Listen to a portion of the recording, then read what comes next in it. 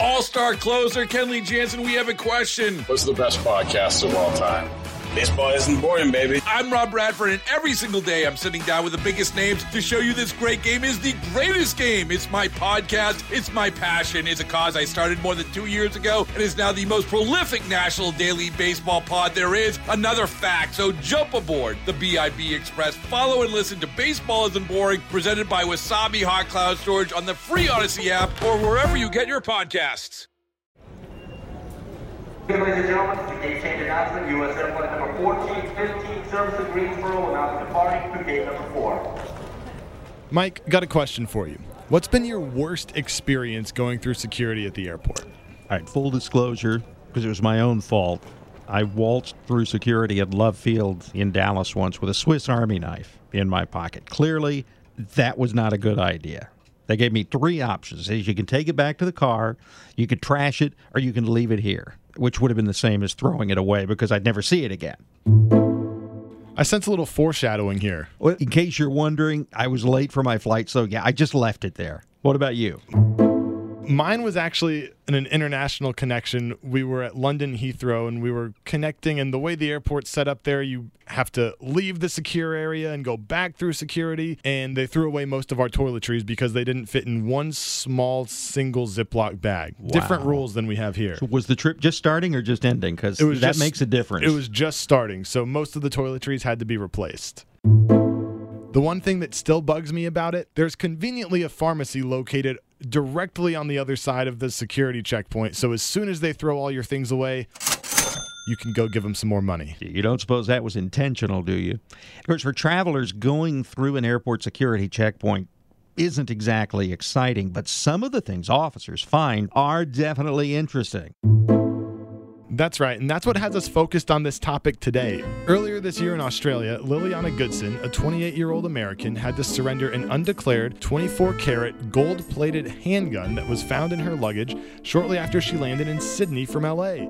The gun was unloaded and is estimated to be worth about $2,000, according to multiple Australian news outlets. That can't be good, because I know Australia's got some pretty strict gun laws. They do, and Goodson is still dealing with this. She was initially detained for 2 weeks before she was granted bail, and we'll update you on her story in just a little bit. I'm Mike Rogers. That's one of our producers, Chris Blake.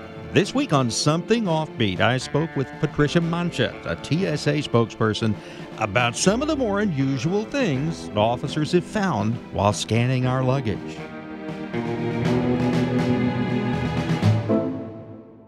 We've seen all kinds of things. We've seen 3D printed guns. We have seen homemade guns. We have seen just all kinds of weapons, munitions, live and otherwise.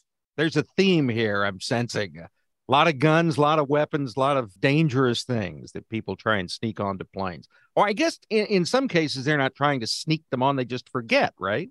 You know, the top responses we get from travelers when we find a gun or pepper spray or knives or anything like that, some of the top responses with a very shocked look of surprise are, I didn't know that was in my bag, or I didn't pack that bag, my spouse did, or, oh, that's where that gun went. I hadn't used that piece of luggage in so long, I didn't know where it was. The thing that strikes me as being almost kind of amusing is the people who are trying to sneak things through, that they actually think they're going to get away with it. Unfortunately, yes. We have had people who actually have hollowed out books and put shanks in there. They have made secret compartments in their shoes and put items in there. So all kinds of things that people do. Well, that's Richard Reed, the shoe bomber. That started with him. It sure did. And thanks to him, we, most Americans who don't have TSA pre-check have to remove their shoes when they go to the airport security checkpoint. I've always wondered about that shoe thing. I guess, in the sole of my shoe, I could be hiding something. But if I'm just coming through in a pair of Birkenstocks, really? Am I hiding a weapon in there?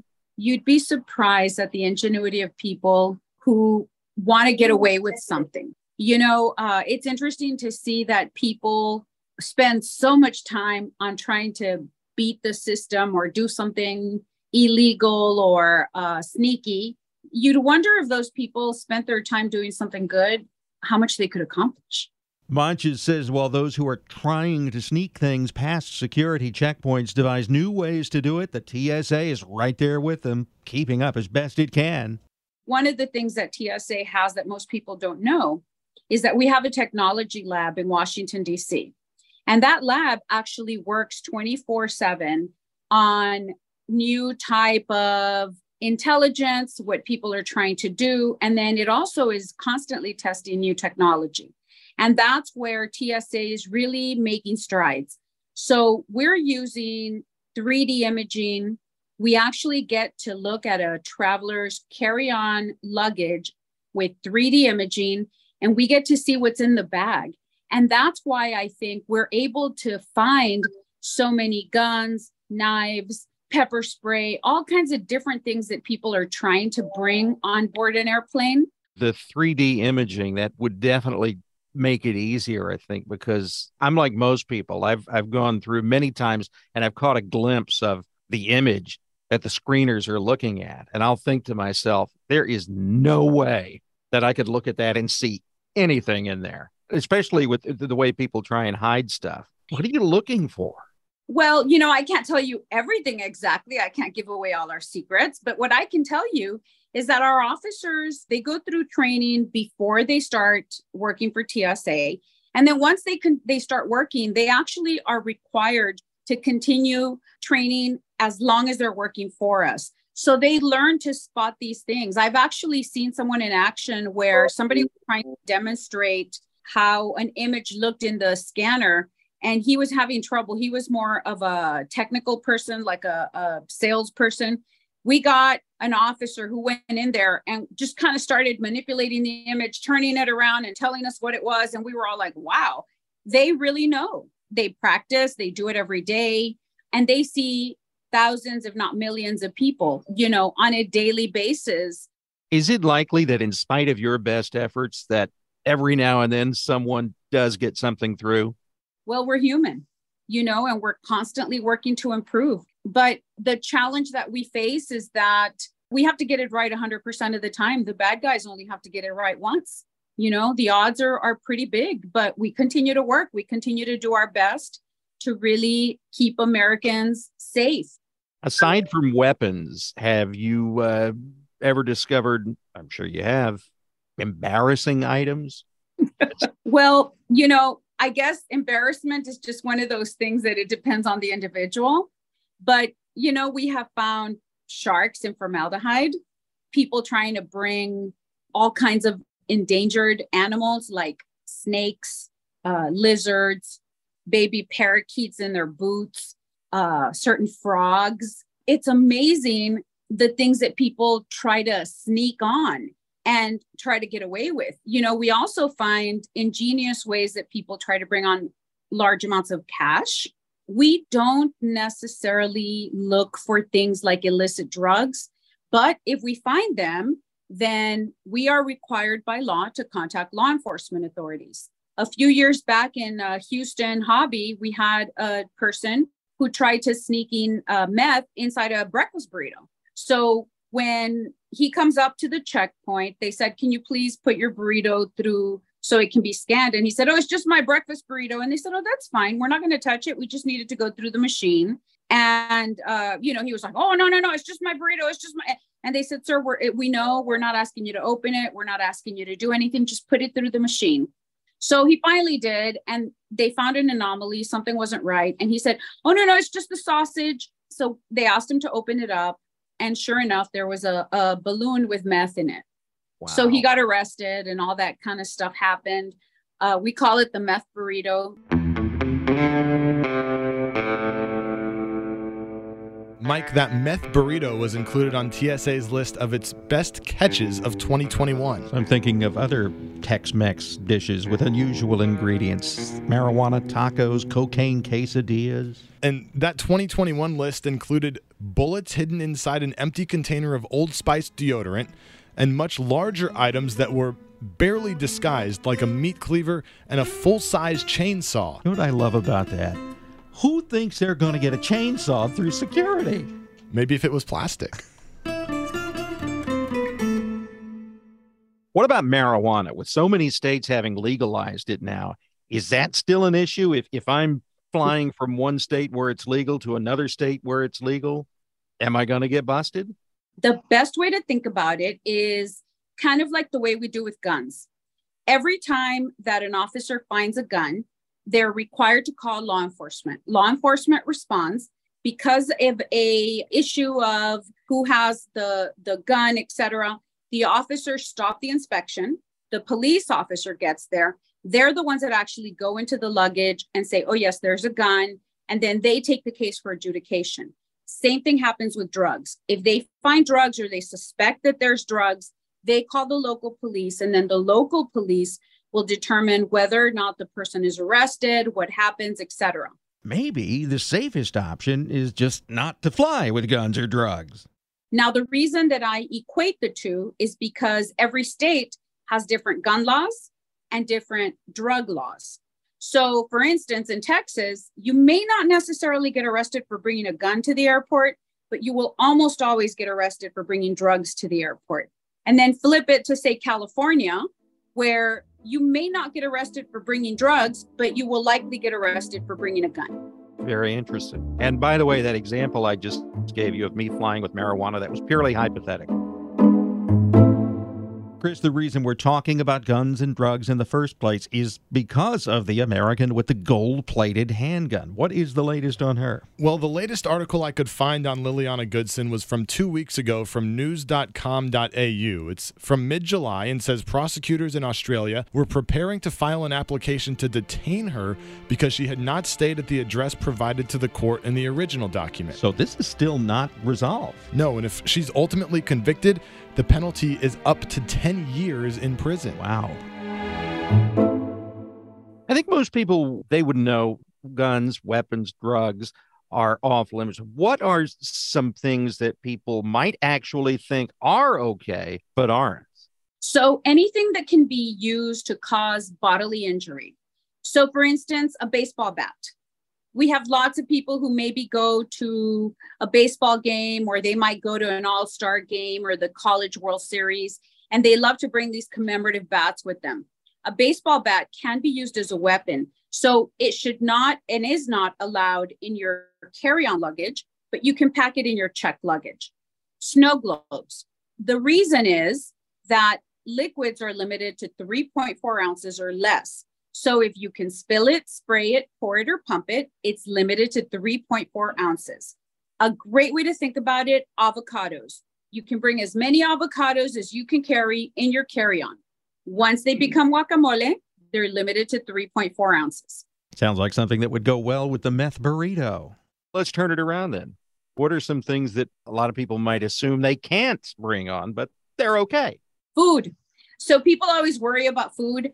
You can bring food like a burger or a sandwich or pizza, whatever it is that you want to bring. However, if it has liquid in it, then the 3.4 ounce limit applies.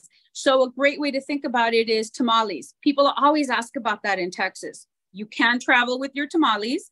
Salsa is limited to 3.4 ounces. Another thing is, for instance, canes. We have a lot of people who buy canes at garage sales or Goodwill or something like that. And lots of the antique canes also have swords or shanks in them. If you remove the handle, you can see where there's a knife or a shank. And most people come to the airport and don't even know that. I'm learning something. I had no idea that canes, a lot of canes had knives in them. I had a Swiss Army knife confiscated at Love Field once. So I want to correct you. TSA does not confiscate anything. Travelers actually have options. They can walk out of line and place the item in a checked luggage that goes in the belly of the plane. They can give the item to a non-traveler.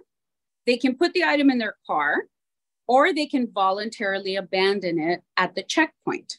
That's what I did. What happens is most people don't have enough time to do any of the other things because they kind of scurry to the airport at the last minute. And so they end up voluntarily abandoning their item. That's exactly what happened with me. Didn't want to walk back out to the parking lot. I just had to throw it in the trash. So who has the final say on all of this? Is it all up to that TSA officer? We're completely at their mercy? Well, you can actually ask to speak with the supervisor. The supervisor may look at the item and, they can decide. But, a great way an example to think of are children's toys. Children often bring toys that look like real weapons. So you might have a gun or, a sword or things like that. That might be discretionary. The supervisor might say, okay, that definitely looks like a toy sword or a toy gun, like a water gun or something. But for the most part, those items are not allowed. So we really ask parents to check their children's toys. And if they look like weapons, just err on the side of caution and put them in checked luggage. That's a really good point, because some of these toys are so realistic looking. I mean, I can see after you get it out of the bag, you'll say, okay, it's a toy. But just looking at it when it goes through, that could cause a panic. At Love Field, it was one of the first places where we had a novelty item that actually led to an evacuation of the checkpoint. This was maybe 2 years ago, and it was one of the first that we saw. Now we're unfortunately seeing more of it. Was a earbud holder that was shaped like a grenade. And I actually got to see that earbud holder, and it does look exactly like a grenade. If you don't know, once you pick it up and you hold it, then you realize it's not as heavy, etc. But the officers don't know. When they first see it, they say, oh no, there's a grenade in the bag, evacuate the terminal. Patricia, I think you're one of these people who go to work every day thinking you've seen it all, and then you go home at night realizing that you haven't. You better believe it. Every day is a new story. It's crazy, but it's kind of what makes it fun. Always something different. I'm Mike Rogers. Thanks for listening to Something Offbeat. This episode written and produced by Lauren Barry and Chris Blake. Audio editing by Chris Blake. Original music by Myron Kaplan, and editorial support from Cooper Mall. To keep listening, please subscribe to us on the Odyssey app or Spotify, Apple, wherever you get your podcasts. And if you have your own offbeat story that you think we should cover, we'd love to hear about it. Please send it to us at somethingoffbeat at Odyssey. That's AUDACY.com.